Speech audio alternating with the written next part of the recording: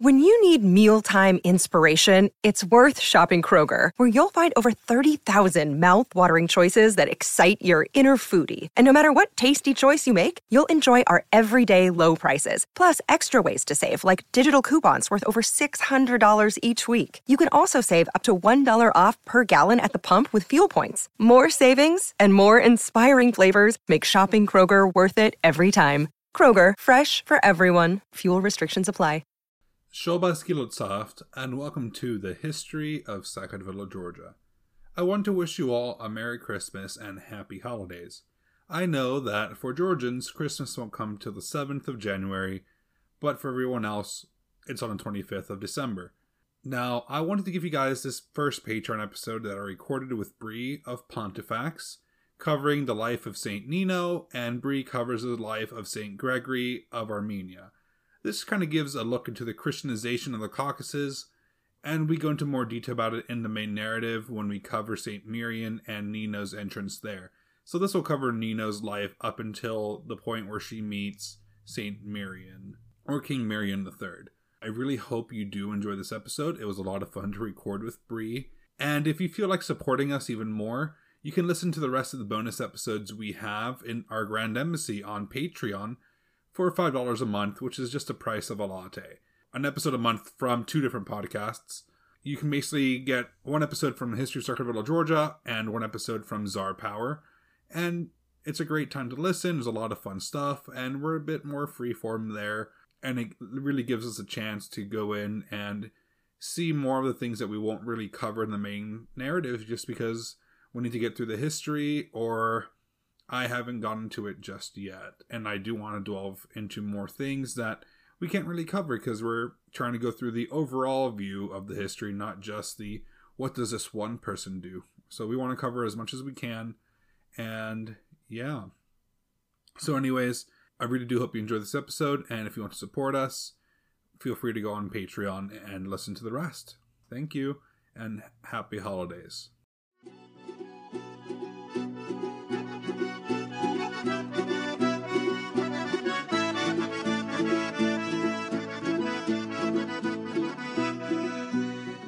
Gamarjoba Patronebi. You know who I am since you pay for this. First off, Patronebi is the Georgian plural for patrons, but I think the word is similar enough for you to guess that. Anyways, this is our first official Patreon episode, and it's going to be an amazing one. This is episode 1, The Illuminators of the Caucasus.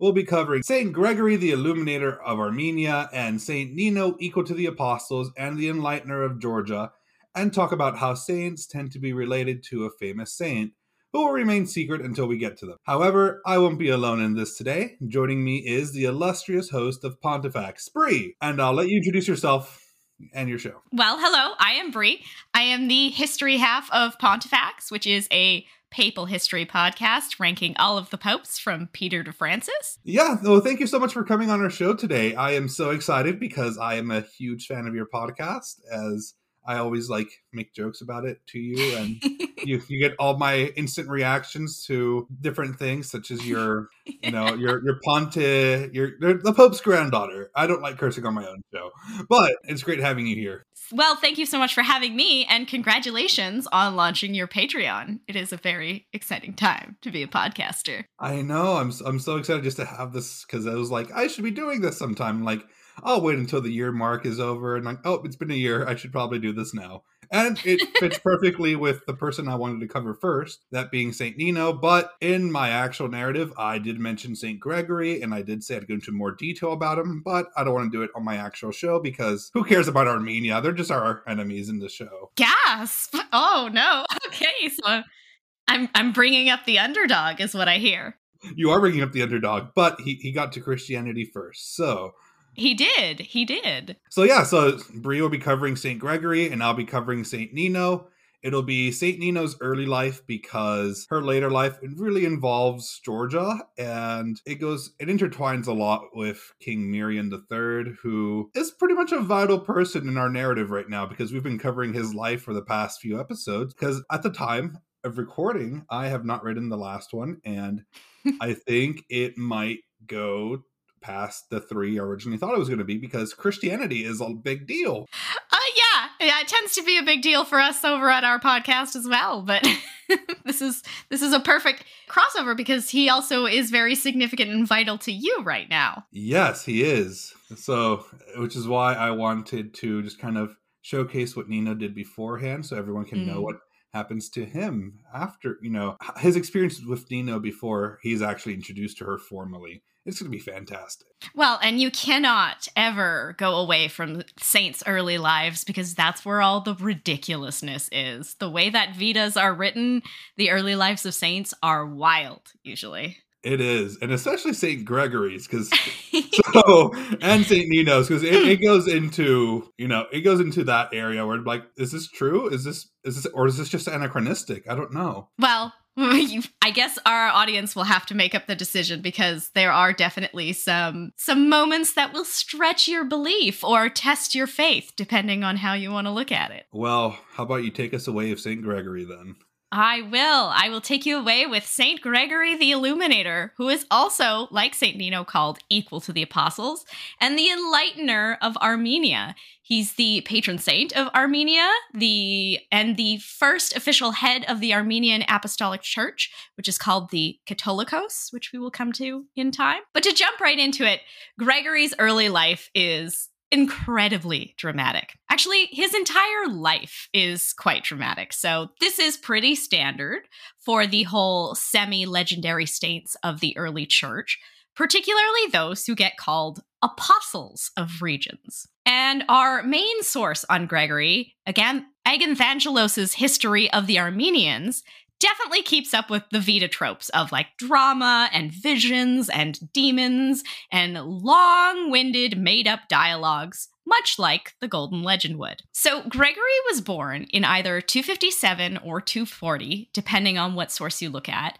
in what was Vagar-Shapat, which is now Ejimziadin. I am going to have a horrible time pronouncing these names, so I apologize to your audience. Ejmiadzin. Okay, so he was born in what is now Ejmiadzin in the Kingdom of Armenia. And he was the son of Anak, the Parthian prince, and his mother's name was Okohe. So this would have been a fairly cushy, noble life, if not for the fact that when he was just an infant, his father Anak then assassinated the king of Armenia, Khosrau II, at the behest of Ardashir and Shapur of the Sasanian Empire, Armenia's greatest rival, which then leads to Anak being executed and Gregory being smuggled out of the country by 2 caretakers so that he would not also be put to death. Oh my gosh. So Anak, his actual name is Anak Pahlavi, which just translates to Anak the Parthian. Well, that's perfect. Anak the Parthian prince. Exactly. And we actually went into this whole little tangent on the show because this was an interesting thing that led to Georgia being taken over by the Persians. So it was an interesting little side note we went on. And I am so glad that you went on it in your show because the whole reigning Parthian families and the 7 different houses and who was fighting with who was literally going to be a whole other page of notes that had nothing to do with Gregory. So that helps a lot. It does. So as the sole survivor of his family, Gregory was brought to Caesarea, Cappadocia, where he was baptized and educated as a Christian, mainly due to the fact that one of his caretakers who smuggled him away had a vision that this was the correct path for him. And you're going to see as we go along that Gregory benefits from a lot of very convenient visions during his lifetime. And beyond his lifetime, actually. Don't all saints have those convenient visions, basically?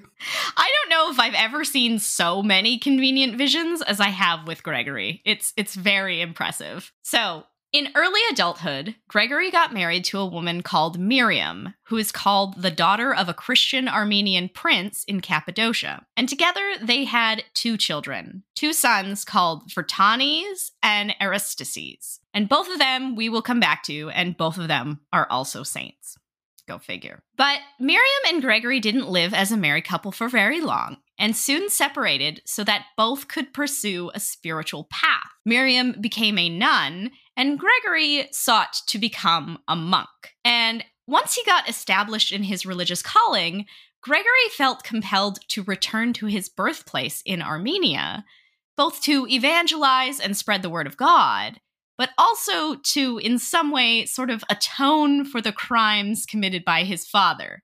You know, the murder of the king and the attempt to murder his whole family. That's not too bad of a crime. I mean, just get forgiven by God and you'll be fine, right? Well, he tried to wipe out an entire family, and it didn't go well, so now Gregory is going to go and do the things that they need to be forgiven by God for. But atoning didn't go so well for Gregory, because when he returned to Armenia, he found it under the rule of King Tiridates III, also sometimes called Durtad in the sources. And he was the son of the murdered King Khosrov II. Tiridates had escaped Anak's attempted extermination of the entire royal family, and after being spirited away in a very similar fashion to how Gregory had been, he had been raised and educated in Rome, before coming back and retaking Armenia as part of Aurelian's conflict with the Sassanids. So he definitely would not have any grace in mind for the son of the man who murdered his father, nor did he have any grace for Christians because, you know, being raised in the pagan Roman Empire. However, at first he knew neither of these things about Gregory, who soon became a trusted advisor to the king. But when Gregory refused to perform a mandatory sacrifice to pagan gods, and his identity was revealed, King Tiridates was only too happy to sentence Gregory to some pretty extreme punishment. See, Gregory was sentenced to be thrown into a prison pit known as the Khor Virap, or the Pit of Oblivion. Khor Virap was easily the most feared punishment of the time, where prisoners would be thrown in, brutally tortured, and no one was ever released because no one ever survived. This reminds me of a really good D&D escape game. Who can escape from the Khor Virap? Oh, that would be... You'd have to make a character you would be prepared to say goodbye to, because it is pretty brutal in there. I can imagine, you know, it's Tomb of Annihilation it, and I think it'll be fine. Well, Gregory was subject to many brutal tortures there, so let's see how our D&D characters would do. First off, he was bound and beaten. There was a period where he was hung by 1 foot for 7 days. He was starved and scourged and smothered and scalded and burned with molten metal. He was forced to inhabit spaces with poisonous snakes and vermin and decomposing corpses and so much more. And not only that, but he was subject to this imprisonment and torture for 13 or 14 years. So with that, I got a 3 on my Constitution roll. Yeah, I don't think you're going to make it out as well as Gregory did. Yeah, I don't think so either. Well, see, Gregory absolutely bolstered and buffed his Constitution role because he persevered with loud, ongoing prayers. And now his triumph over the hardships are considered the truest marks of his piety and holiness and are celebrated in ways that we'll talk about later. So Deus Ex Machina then. Okay. Very much so. And again, this is where the whole convenient visions will play in, but we should also mention on that note that part of Gregory's survival was due to a woman who just took pity on him and would smuggle him bread on a regular basis. Now, some sources refer to this woman as just a pious widow, but others claim that it was King Tiridates' sister, Khosroviduct. I don't know how to say that, but I'm going to go with that. Khosroviduct. You just mean Khosrov's daughter. That's all it means. Yeah, okay, well, I'm working with that. I am so unfamiliar with the whole Eastern stylings of these names, so I'm doing my best. You've got this. And the sources that claim that it was the king's sister claim that the reason for her kindness was, again, a convenient vision. You see, while Gregory was languishing in the pit, King Tiridates had gone mad in a way that is suggested to have caused him to behave like a boar. Like, we're talking a full were-boar sort of running around and grunting and being pig-like. That's awesome. Now, it's so specific. Behave like a boar. So Some of the sources say that this was the possession of devils in retaliation for his torture of such a holy man as Gregory. And some sources say it was retribution after he tortured and murdered a group of Christian nuns who had fled into Armenia to escape Roman persecution because one of them wouldn't marry him. The patriarchy. Yeah. Oh, you are beautiful, and even though you're fleeing persecution, you should certainly want to marry me. Oh, no, you don't. I guess I will persecute you as well. But in either case, if we're looking at this as a retribution of King Tiridates, mess with the Christians and get turned into a werebore is the whole thing that's happening here, and it will destabilize your whole kingdom. That's quite nice. Yeah, it's, mess with the bull, get the horns, mess with the Christians, get the boar. yeah, something like that. But fortunately for almost everyone involved in this story, the king's sister was then granted a convenient vision that Gregory, the man she had been helping stay alive, would be the only one who could cure her brother from this awful circumstance. So in around the year 300, after about 13 or 14 years of torture, Gregory was released from the pit if he would attempt to cure the king. And he did. Through divine prayer, he either exorcised the devils or divinely cured Tiridates' lycanthropy. And in the process of this, Gregory converted Tiridates to Christianity and baptized him. And Tiridates became a very enthusiastic Christian. I mean, you would if you'd just been cursed to be a werebore and suddenly you were cured by God. And so he shares Gregory's fervor for conversion. And so, in very short time, all of the nobles of Armenia were either inspired or compelled to follow their king's lead and convert. So, I'm going to lean a bit more on compelled because it's either, if you're a pagan, you get killed, but if you're not a pagan, you're spared and you get to keep your money. I feel bad for the nobility at this time period because clearly Tiridates was all about persecuting Christians up until this point, and now he's like, no, I'm definitely a Christian and you should all convert. I'd be like, is this a test? Am I going to get thrown in the pit? I would be concerned. Into the pit of oblivion with you. Exactly. I mean, I would be worried that he'd just be like, gotcha, now you're going to the pit. He doesn't seem like a very steady guy. He's just been running around like a werebore for a year. Yeah, absolute monarchy. Oh, they always go so well, don't they? They do. So once the court converted, efforts to convert all of the people of Armenia spread quickly, with legends accounting for Gregory converting and baptizing thousands upon thousands of people. Like, one source even suggested that he baptized 4 million people in 7 days. I don't know what the rate of baptism is there, but it's got to be pretty high to get that in 7 days. I mean, is it just like mass conversions with a river or something? Because when I became a catechumen today, I was like standing there for at least 5 minutes just to be a catechumen.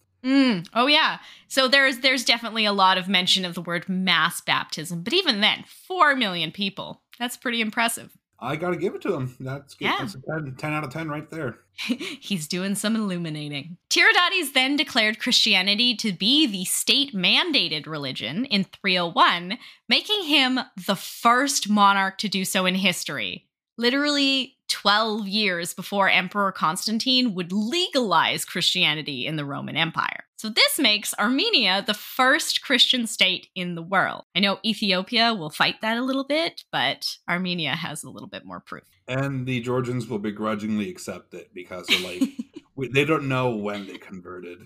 Well, so I'm sure they like to compete for sure. And this decree was again followed by mass baptisms and conversions, along with the conversions of the Zoroastrian temples into churches on a massive scale. In fact, one article I read suggested that the conversion was so total that historians have apparently had difficulty evaluating what the specific Armenian flavor of Zoroastrianism really was, because there are practically no sources or structures left, and what does exist is so obfuscated by the Christian overtones that they're not really sure what was there prior. That's what it feels like with Armaziism in Georgia, because, yeah, you'll find out soon. Yeah, when they convert, they are converting in totality. So it's very hard to see what came before. And Agathangelos' account of the conversion also has this flavored with the newly converted Christians literally fighting and driving off demons and devils and false gods in the physical body to drive them out of the nation. So, whoa. Yeah. So they're basically a bunch of this is literally a D&D game right now. Oh yeah, 100%. There's just suddenly, as they're converting, a bunch of corporeal demons and devils and false gods, and they're chasing them out and fighting them out of their nation. I love it. I love it. I love the idea of the devils jumping the border, and then the Christians being like, all right, they're not in Armenia anymore. Bye. My headcanon is that they just jump into Georgia just to give the Armenians another reason to, hey, here you go. This is what you get. Exactly. You guys like these false gods. You can have all of ours. We've evicted them. Pretty much. So with the evangelization in motion and Tiridates appointing Gregory as the head of the Church of Armenia, Gregory returned to Cappadocia to be officially ordained in 302. He was consecrated by Leontius, the Bishop of Caesarea, as the Archbishop/Patriarch of Armenia, which, as I said, comes down in the Eastern Orthodox as the title Catholicos. And then as such, he returned to Armenia and established his church at Ashashat, based on yet another very convenient vision he had of Christ descending to the earth upon that place. But this was not the only major religious space to be constructed. Many churches were established throughout Armenia and the Caucasus, including the mother church at Etchmiadzin, which is considered the spiritual center of Armenia, also inspired by a vision, and even a monastery was established at Khor-Virap, the prison pit of oblivion. I love that because you can send all the pagans there. Well, it's so strange that this place of horrific torture is where they want to put a nice, contemplative, peaceful church. But then again, they love that stuff. They do. Come on, they have a cross to showcase the religion. Exactly. And all of that blood, right? Blood of the martyrs. It's a holy place. So Gregory also established many Christian schools and converted the majority of the current Zoroastrian priestly class directly into a Christian priesthood, from which he was able to establish an ecclesiastical hierarchy to serve the whole kingdom. Quoting Agathangelos, quote, Gregory was especially concerned with leadership and education. He made sure that each church had a priest and each region had a bishop. Then he persuaded the king to gather peasant children from all over the country so that they too might learn from him and the men he had chosen. The king was willing also to have some children taught to read and become better acquainted with the scriptures and other sacred writings. Some learned Syriac and some Greek, but all found new and precious knowledge in the word of God. I love how it's just some children are taught to, to read and have an education, but not all the children. No, just some peasant children from all over. You've got to make sure there's one in each area so that they can go and spread the message. Got it.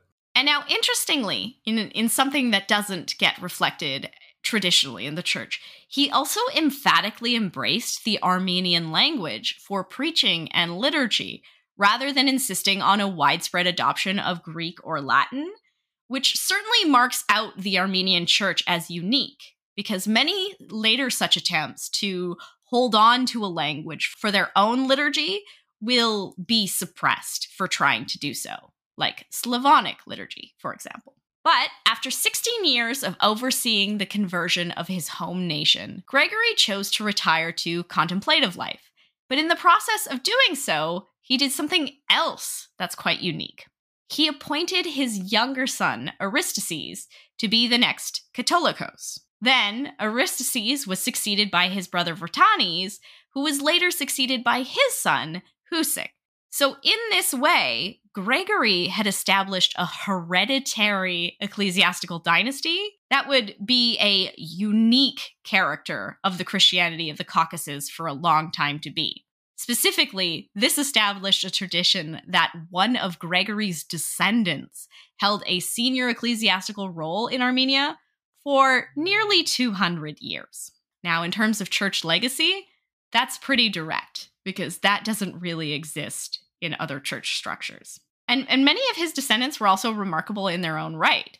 Like his son, Aristides, for example, attended the Council of Nicaea in 325, and his grandson, also called Gregory, was one of the first martyrs in the evangelization of Albania.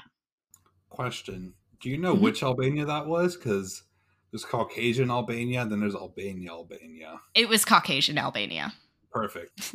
I wasn't sure if I needed to include that in the notes, but I have it in my footnotes just in case. People who listen to this show should know it's Caucasian Albania, but sometimes people don't pay attention.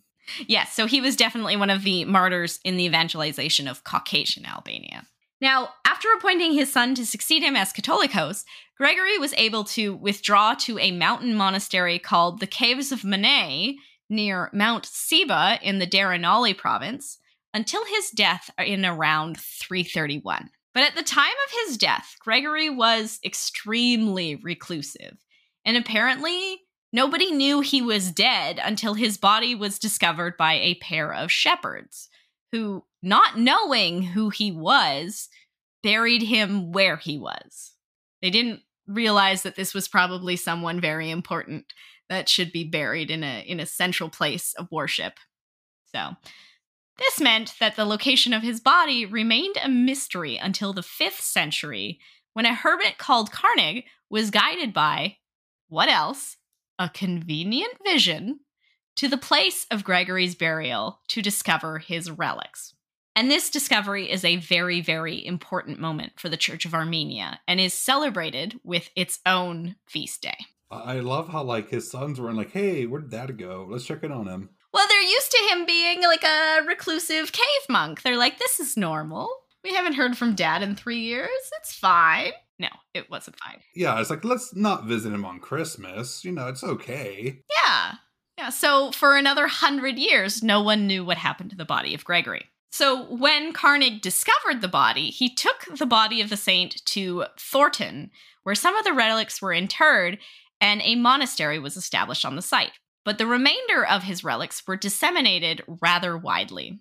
Some sources say they were brought to Constantinople and back, and that many were scattered even further, particularly during the 8th century iconoclasm of Constantinople. For example, the San Gregorio Armeno in Naples is said to have been built by nuns who possessed several of Gregory's relics, such as his skull, femur, his staff, and manacles from his imprisonment in the Corvara. These relics were housed in Naples until the year 2000, when Pope John Paul II returned several items to the Armenian Catholicos, Karakin II, and they are now at the St. Gregory the Illuminator Cathedral in Armenia's capital. Hey, that's awfully nice of him.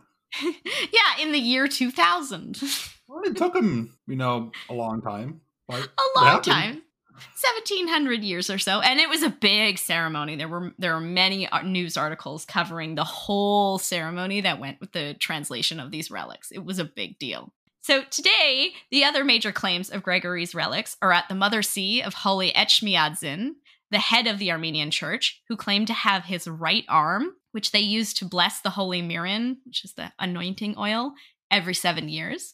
There's the Gregorios Monastery of Mount Athos in Greece, who claim to have his skull, and Entelius in Lebanon, who have a forearm that is brought out on Gregory's feast day of entering the Corvara pit.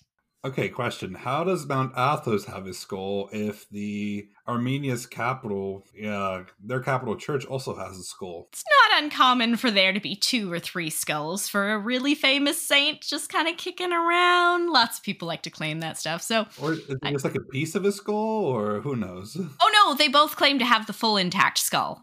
So makes sense. Yeah, it's just the way things go over thousands of years. No, ours is the real one. No, ours is the real one. And they both make sure that they use it quite specifically in their ceremonies. Oh, look, it blessed our holy oil and it is divine, so it must be real. Oh, but we bring it out on procession on the feast day. Politics. Yeah. Politics.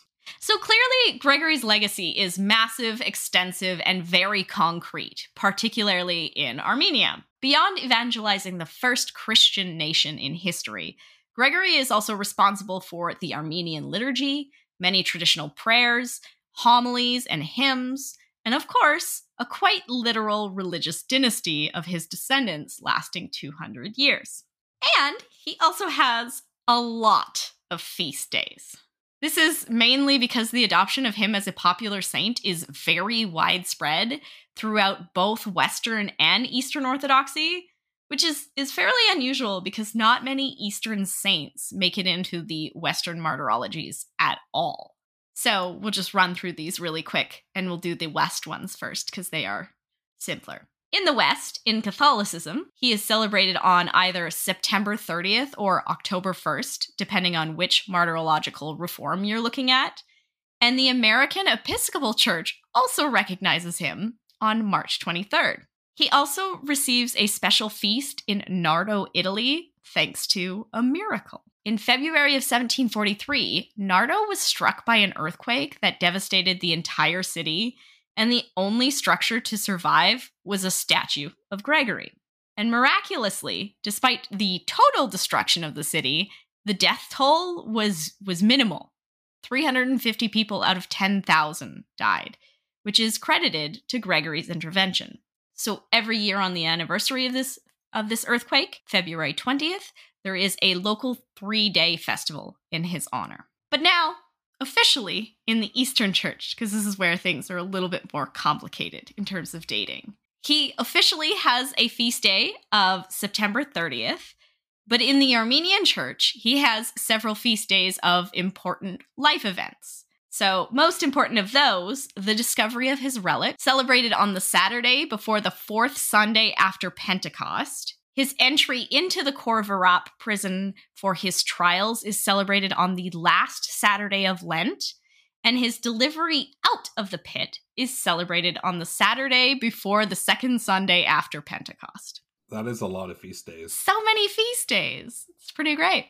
It just reminds me of the Eastern European tradition of looking for any excuse to party. Well, I mean, very successfully at this. I mean, very successfully, because I just... complete tangent, because I love tangents on this show, is Eastern Europeans will be like, oh, we need a reason to party. And they're like, whose birthday is it? Oh, it's John Lennon's birthday today. Cool. We're celebrating John Lennon today. Oh, it's fantastic. I mean, they had better work-life balance than we do. They did. Didn't the Romans have like half the year off? Yeah, pretty much. You got to have a celebration for everything. Oh, man. What happened? I know, right? So that is Saint Gregory the Illuminator, equal to the apostles, head of the Church of Armenia. Alrighty, so thank you so much, Bree, for the riveting tale of St. Gregory the Illuminator. By this point in the main show, everybody here will have heard about what St. Nino does after she meets the nobility of Kartli, but it's quite important for everyone to know what she does beforehand. So, we begin our tale with 3 people.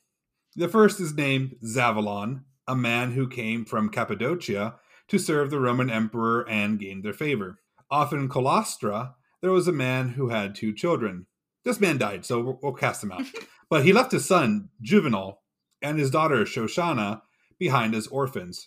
They don't mention the mother. I'm guessing she died in childbirth or something. I mean, that's usually the way. The mothers don't get named. Yeah. On the day of the resurrection, these orphans went to Jerusalem and found shelter there within the religious community. Juvenal became a deftalar, or a deputy in the church, and Shoshana served the Neophora Sarah of Bethlehem. I have no clue what Neophora means, and if anyone does, please let me know. I searched it up like crazy. The only one that showed up was deftalar. Anyways, back to Zavalon. Zavalon appeared before the Roman emperor, probably Diocletian, and was told about a tribal force attacking into Roman lands. The emperor told Zavalon to deal with them, and so he did. Georgian chronicles state that God gave Zavalon such power that he easily defeated them and captured their king and all their leaders. Zavalon then brought them to the Roman emperor, who, as per usual, decided to execute them. Classic. The tribe, however, did not want to die, and instead wished to convert to Christianity. Zavalon told the emperor, and they were immediately converted, because somehow Diocletian is Christian. Seems like a bit of an anachronism, because if we're judging this based on the time Nino's born, which ranges from 280 to 296, then this emperor would definitely be any emperor from Probus to Diocletian. So Diocletian is the one we're going with for now. Yeah, he loves Christians, right? Yeah, I think Galerius loves them even more. Zavalon was pleased to see his new converts going out and spreading the word of God.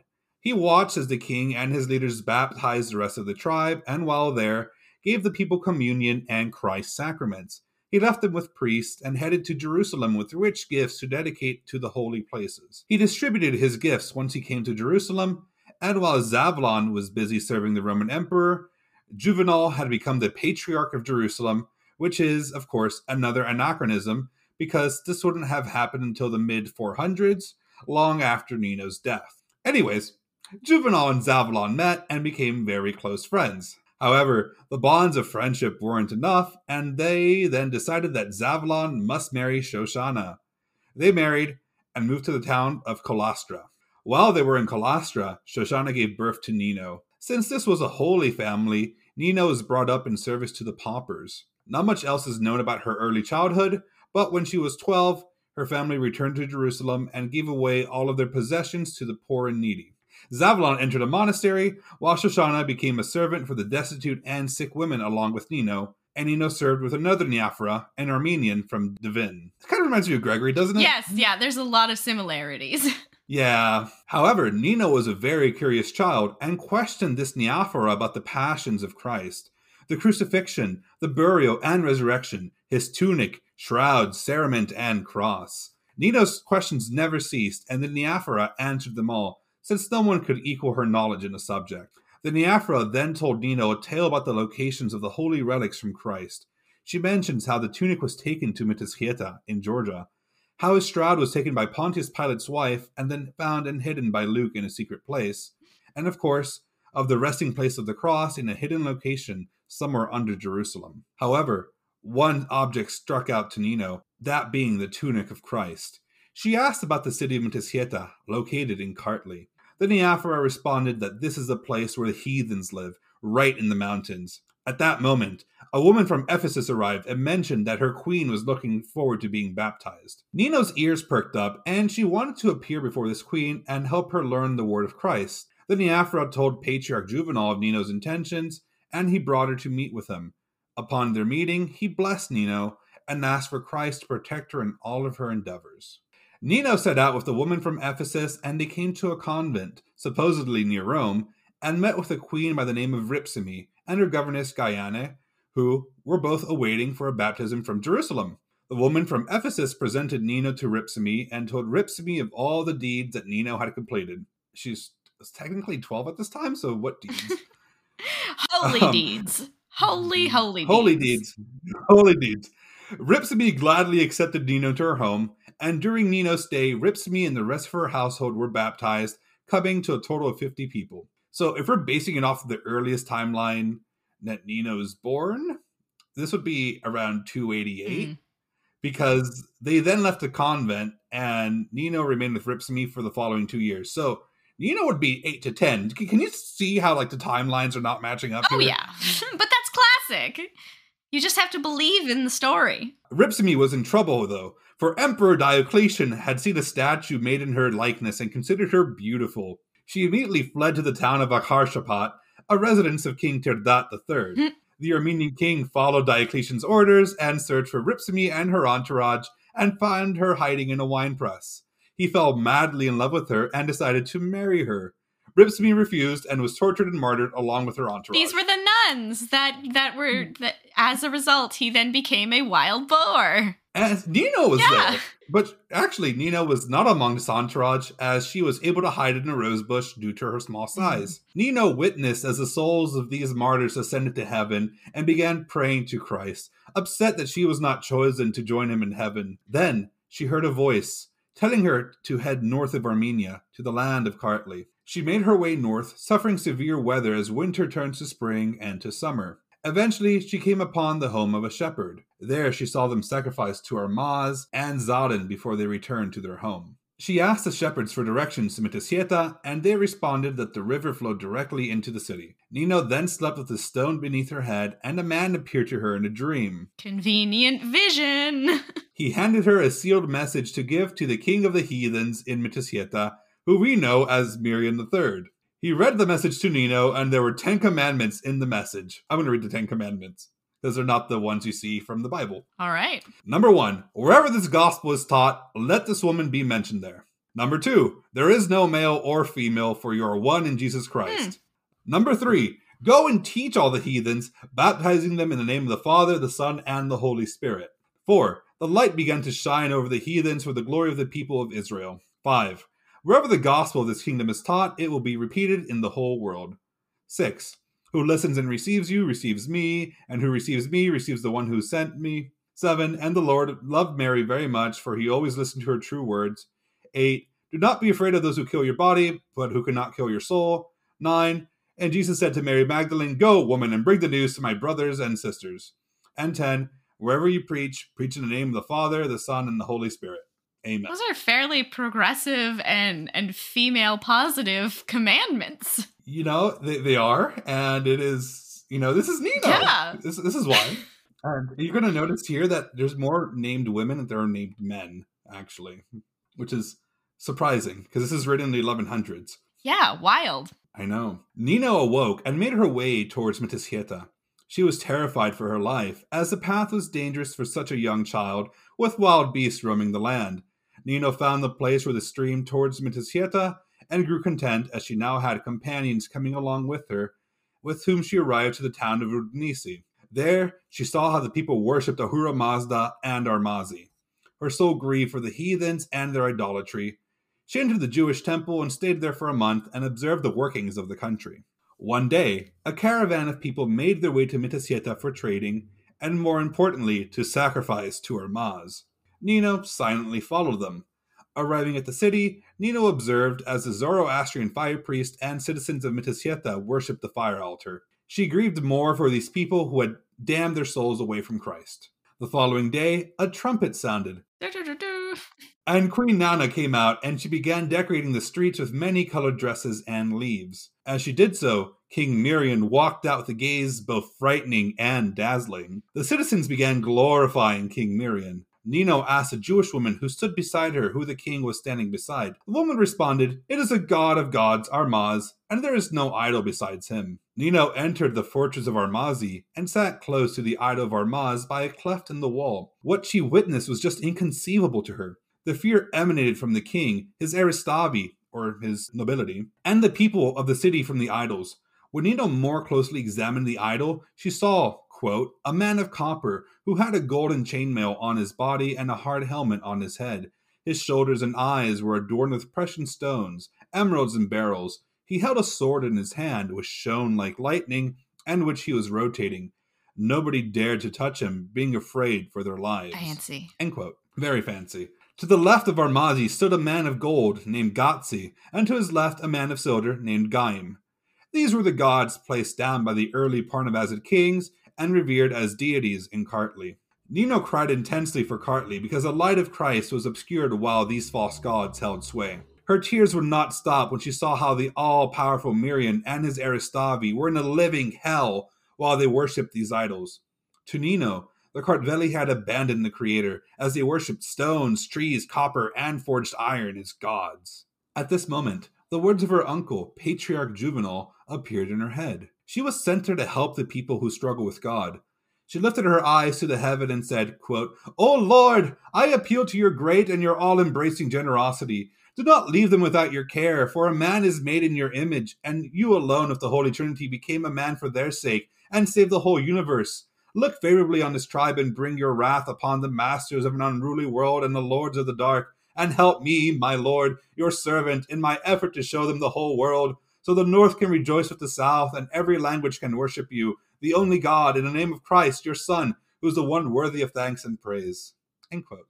As Nina finished her prayer, a wind blew from the west, and the sounds of thunder filled the skies, blocking out the sun. This was a horrible omen for the people of Kartli. They ran for cover, and the dark clouds appeared over the palace where the idols stood, and in a flash, lightning struck the idols, leaving them as nothing more than ash. Go, Jesus! The intense wind blew down the walls of the fortress and away from Nino, who remained peacefully praying in her hiding spot. So God saved Nino, but destroyed everything else. I mean, that seems like, that's sort of like the earthquake in Nardo. It saved everybody except those 350 people. Screw them in particular. Exactly. Once the wind and lightning had calmed down, Nino came out of her hiding spot in the rock cleft and went to the front ledge of the fortress. There stood tall an acacia tree with fine branches. She approached the tree, traced the cross of Christ, and prayed there for 6 days, giving thanks to God for his actions, and to show mercy to the people who had strayed. The day of the destruction of the idols was the 6th day of August, the same day of which Jesus Christ transfigured before his disciples, according to the Chronicles. Yeah, so specific. It was very specific. I had to include it. The following day, King Miriam walked out of his palace and began looking for the gods he had cared for since he was 7 years old, but could not find them anywhere. The Kartveli people were frightened at their disappearance and began grieving, assuming it was Armaz's enemy, Etrusian, the god of the Chaldeans, who had destroyed him. Armaz had brought the sea upon Etrusian, and Etrusian had taken his vengeance upon him. I'm only mentioning all this pagan talk because this is really the only information we have about these gods. I mean, they saw it get destroyed by lightning. I know. However, a more knowledgeable Kartveli citizen spoke up and said, all this has been done by the power of the god who turned Tirdat into a wild boar, in the same power through which he again became a man. No other god can do such a thing. This story was mentioned by Bree earlier. And, he acted like a boar, and then everyone's like, he became a boar. Yeah, he was a boar running around and grunting. Very, very lycanthrope. Yeah, it feels like the telephone game came in full action here. Oh, yes. With the words of this unknown person, the people in Kartli began instead to turn their attention to Christ. So Nino did the action, and then this random stranger's like, it was God that did this. It was Jesus Christ. And they're like, oh yeah, let's look at Christ now. Yeah. Jesus, he's got the lightning bolts. He's got the power to make you crazy like a boar. I'd be afraid. I know. I would too. So, Nino rested under the shade of the tree and was approached by a woman named Shroshana. They're really creative of names here, aren't they? Perfect. Yep. Her mom is Shoshana. This is Shroshana. Well, at least it's not just a bunch of Constantine and Constantius and Constans forever. I mean, yeah. Nino told the woman that what she was doing in Kartli, but hid her relation to the Patriarch of Jerusalem and instead passed herself off as a prisoner. So see, here's a really cool thing that I was going to mention at the end, but makes sense now. In some writings of Nino's story, she's actually a slave girl. Yes. Instead of being like related to the patriarch, she's like, no, she's actually a slave girl who accepted Christ into her heart. That actually covers both of the major tropes about the early saints in the church. They are either always slaves or very noble. There's not a lot of middle-class saints in this time period. Yeah.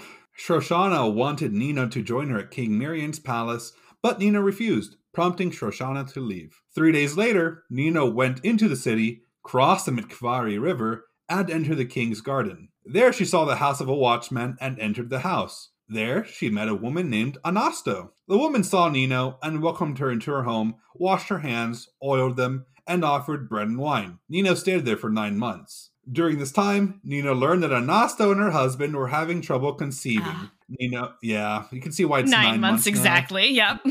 Nino suddenly had a very convenient dream where she once again saw the man from her last dream and told her to have her host eat the soil from a vine that is ready to blossom with fragrant flowers. This will let them have a son. Okay. Because, sons are important. Yep. Yeah. Well, you got to have all of the methods to get the boy, right? Exactly. She related this to her host, and they did such. All the while, Nino told them the ways of Christ. So just imagine, these people are eating soil, and Nino's there just kind of saying, here's the word of the Gospels. Here's the word about Christ. Did you know that Jesus is really great? How's that dirt tasting? Exactly. Nino prayed for them and gave them the soil, where the couple then had one son and many daughters. Okay. Yeah. Side note, I love how the husband isn't named at all. So I'm going to call him Jeff. This is an inversion of that trope that women never get named. I love this. Clearly Nino is like early feminism in religious writing. Actually, the priest I interviewed did say that. Perfect. Yeah. So naturally, the couple converted and secretly became Nino's disciples. Leaving him at the end of 9 months, Nino found a thorny bush in the outskirts of the city and made it her shelter. In the meantime, she needed a way to venerate Christ and made a cross out of grapevines. Legend has it that this cross came to her in another convenient dream, this time visited by the Virgin Mary, who handed Nino this grapevine cross, and Nino entwined the cross into her hair to secure it when she woke up. So she woke up and just had surprise cross in her hair. I mean, those are the kind of dreams that you have when you've gotten your hair stuck in something and then you wake up and it is all really stuck. You're like, oh, that's why I was dreaming that way. Yeah, I have short hair, so I wouldn't know that. Oh yeah, if you get like if you got something stuck in it or it's hiding behind your pillow and then you have a dream about getting your hair pulled or yeah. Oh, those are the worst, yeah. So Nino then placed the grapevine cross under the bush and prayed incessantly day and night. The couple served her and were in awe of her deeds and at how she was able to fast, pray, and keep her vigil for so long. Divine purpose. However, Nino had not forgotten her original purpose for coming here. She was here to find the tunic of Christ that she learned about from her Neophora. So, naturally, she questioned the local Jews to find out about the cloak, since they're the ones who brought it over. And the one who answered her was a Jew named Abiatar, and she preached the gospel of Christ to him and his daughter Sidonia. She converted them and 6 other Jewish women. However, they weren't able to be officially converted because there were no priests who could do so, and they became her disciples in secret because, she's a woman and she can't convert. Yeah, priest gotta be a man. Nino, aside from her search, healed people through the will of Christ and cured many lepers, mostly without the use of medicine. She stayed in Mitasieta for 3 years, and Miriam, in the meantime, was off fighting alongside the Persians against Emperor Diocletian and Galerius. Ah, yes, of course. Oh, this is also kind of anachronistic because depending on where Nino comes in, it's like, how long has she been here? How long has she not been here? Well, look, they've just made it because there's always a conflict between the Persians and the Romans, and these areas of the world are right in the middle, Armenia. So let's just fight around it. I mean, King Miriam was in that actual war. So. Perfect. So then they've got an actual, anchor point for this narrative. They do. The search for the tunic of Christ continued, and Nino continued having the same vision over and over. Quote, she dreamed, while kneeling, as if some heavenly black birds came flying. They plunged into the river, washed themselves, and came out white. Then coming into the garden, they picked vines and ate flowers. They approached Saint Nino with desire and love, as if the garden was hers, and surrounded her with wonderful singing. End quote. Nino recounted this to Sidonia, and Sidonia responded that Nino would turn these places into a garden, which I'm guessing is a foreshadowing of her turning everyone Christian here. Yeah, tending to the flock or tending to the garden as a spiritual metaphor. Soon enough, King Miriam returned from his battles against the Romans, and at that moment, Nino had began praising Christ openly. Oh no. Uh-oh. Yep. She showcased her grapevine cross to everyone and performed miracles with it. The cross healed the lepers by touch alone. So I'm just imagining her just kind of running around like, look at it, look at it, look at it. I got this from the Virgin Mary. I mean, wouldn't you though? I would, Everybody look at my holy cross. Nino wasn't the only one at work. Her disciples worked tirelessly to convert the populace, and Abiatar became, quote, a new Paul who tirelessly and fearlessly propagated Christ's faith, end quote. A Paul, hey? However, the Jews, as written by Christians, are said to have rebelled against Abiatar and wanted to stone him. He was saved by Miriam's intervention, since he was becoming interested in the Christian faith, having heard so much from Armenia and Rome. Because some context, during the fight between Rome and Persia, and with Diocletian and Galerius, he was like, my army got destroyed. I'm gonna surrender and become Rome's vassal now, so they don't kick me out of my throne. Of course. That was but not necessarily a way to be kicked off the throne, but a way to keep your throne just with someone overseeing you now as well. However, despite his interest, he struggled to associate with Nino and her disciples, since he could not convert from his Armazi Zoroastrian faith so easily, and Queen Nana was harshly against Christianity. So he actually practiced 2 religions because he was Persian and he had to do the Georgian things. But synergy, so. Syncretism. Let's make it all work together. I mean, it kind of does. This did not stop Miriam from sending people to question Nino incessantly. She told them of the new and old books and turned fools into sages with her wisdom. All she did only helped kindle the love of Christ in the hearts of the Kartveli. At this time, there was a youth who had become gravely ill to the point of death. Is he ill or is he dead? I don't know. Gravely ill on his deathbed. Turning gray, as we see. Turning gray, as we see. No medicine could save him, not even sacrifices to Armazi. The doctors took a look at him and couldn't find a way to help him other than to end his suffering early. So imagine if your doctor's like, yeah, you don't got long to live. Let's just put a pillow over his face. And of course, this boy's mother was a heathen who had always abused the Christians and prevented others from visiting and learning more from Saint Nino. Karma, isn't it? Always. Mess with the Christians and get the horns, haven't they learned? She had heard about Nino's miraculous works and came to Nino's rosebush and prostrated herself before her, begging for a cure for her child. Nino said to her that she could not give the boy a cure from man, but from Christ, who could cure the suffering boy. Mm-hmm. The boy was placed on a hairbed, and Nino began and Nino began praying over the dying child. Nino prayed throughout the day and night, and the boy recovered. The mother of the boy then accepted Christ in her heart and became Nino's disciple and followed her everywhere, glorifying God with everything she did. And then Queen Nana became sick. Dun, dun. And this is where I'm stopping this narrative because the rest of it will collide into our actual narrative, which will have been covered by the time this comes out. Perfect. Yes, so if you want to know more, you probably already heard it.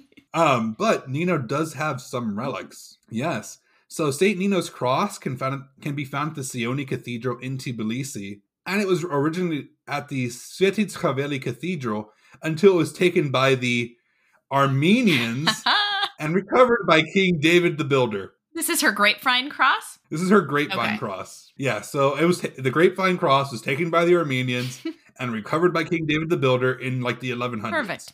So very convenient. So it's down in Tbilisi, supposedly. Her remains are currently in the Bodbe Monastery, which is in eastern Georgia, near the town of Signagi, which is really far from Tbilisi, but because of the mountains. This is supposedly to be near the place where she died, and was made the monastery of choice for future kings' coronations. And this is pretty much all we have left with her relics. And then just a bit about her legacy. Nino became a rather popular name for women in the Republic of Georgia, with over 88,000 girls over the age of 16 with that name. It's a good name. It is a good name. I like the name Nino. And like the fact that the population of Georgia is currently 3.7 million and like 88,000 over the age of 16 have that name. So there's like a bunch of kids younger than that with that name too. Yeah. It's a good name though. I like it. Yeah, I did too. It's still pretty popular. It's quite nice. Feast days. Nino's feast days are simpler than St. Gregory the Illuminators because you only have the one. Thank God. Yeah. So it's January 14 for the Catholics and January 27 for the Orthodox, which in the Julian calendar is still January 14th. And that's St. Nino. Oh, God, yeah. I guess that's how they correlate, don't they? Yeah. Damn calendar. The damn calendar. It makes everything so difficult. So I was like, oh, I had the same feast day as like, King Tamar or Saint Tamar, Queen King Saint Tamar. And it's like, oh no, it's actually 2 weeks later. So you actually don't. I'm like, oh, come on. But feast days always have to be complicated, but at least it's not like the fourth Saturday after the second Sunday of Pentecost. I know, right? Trying to actually work that out on a calendar is impossible. I know. The Armenians do it, so they can deal with it. Yeah, they can do the work for me. I did want to cover that Nino is supposedly related to St. George through her dad's side. Of course she is. Yep. And so she's related to St. George. Her dad, Zavalon, was like his brother. And, it kind of comes around the time of Diocletian, which is when St. George was supposedly alive, I think. So here's the thing about big saints like St. George, is that there is a tradition that all the saints around that time period, particularly important saints like Nino being the apostle of the Georgians, or St. Gregory being the apostle of the Armenians, generally speaking throughout particularly the 4th through about the 10th century, to establish greater legitimacy. There is sort of a sainthood by proximity thing that goes on, and they love to associate one saint with another. So it's very common to have missionaries that then get associated being related to any particular pope or any particular major saint. And because St. George is the patron saint of many countries, including a lot of the early Christian countries, Ethiopia, Georgia, and he's also claimed, of course, in England and in Moscow, there are many, many motivations to bring people close to them. Yeah. But at least Nino was actually close to the time.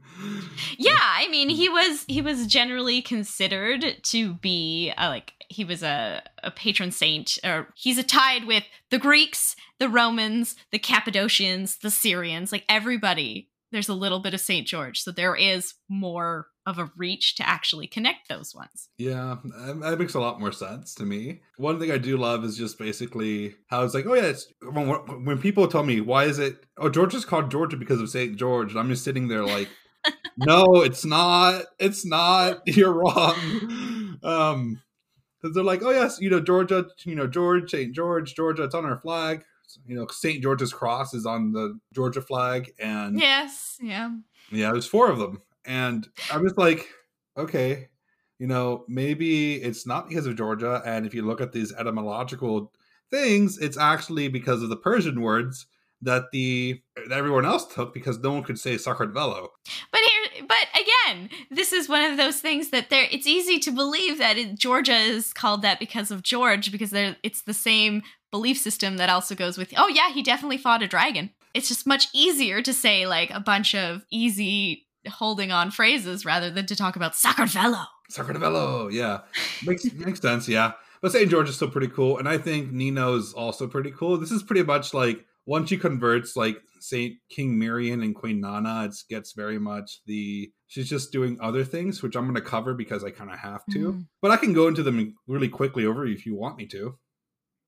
Oh, if you like. I mean, I'm fascinated by her in general because as far as female saints go, usually women become saints either through being inspired to religion or to be a consecrated virgin and are martyred for that or for their beauty. So there's not as many female saints that have such an actual impact on politics and religion and conversion the same way that Nino does. So I'd love to hear more about her. Okay, this will be off the cuff then. So, too long didn't read version of it is that Queen Nana got sick, as I mentioned, and at that point she heard about Saint Nino, and she was like, bring that woman to me so she can heal me. And Saint Nino was like, I'm not going anywhere. You come to me. And then, so Queen Nana had to be brought out like on a stretcher basically to go see Saint Nino at her rose bush. I love this because Saint Nino sounds like a badass with boundaries, and I'm kind of here for that. She is. And like, what's great is like, she makes her prostrate before Saint Nino, and like, and then she prays for her, but Queen Nana is miraculously healed. And then she's like, oh, then Queen Nana's all about Nino, and she brings Nino back to the palace. And then she's like, she goes to King Miriam. She's like, Miriam, look at Nino. Nino's great. And then Miriam's like, I'm not converting at all because it's a stupid idea. Like, yeah. And then he goes hunting one day, and then he has a hunting accident. Of course.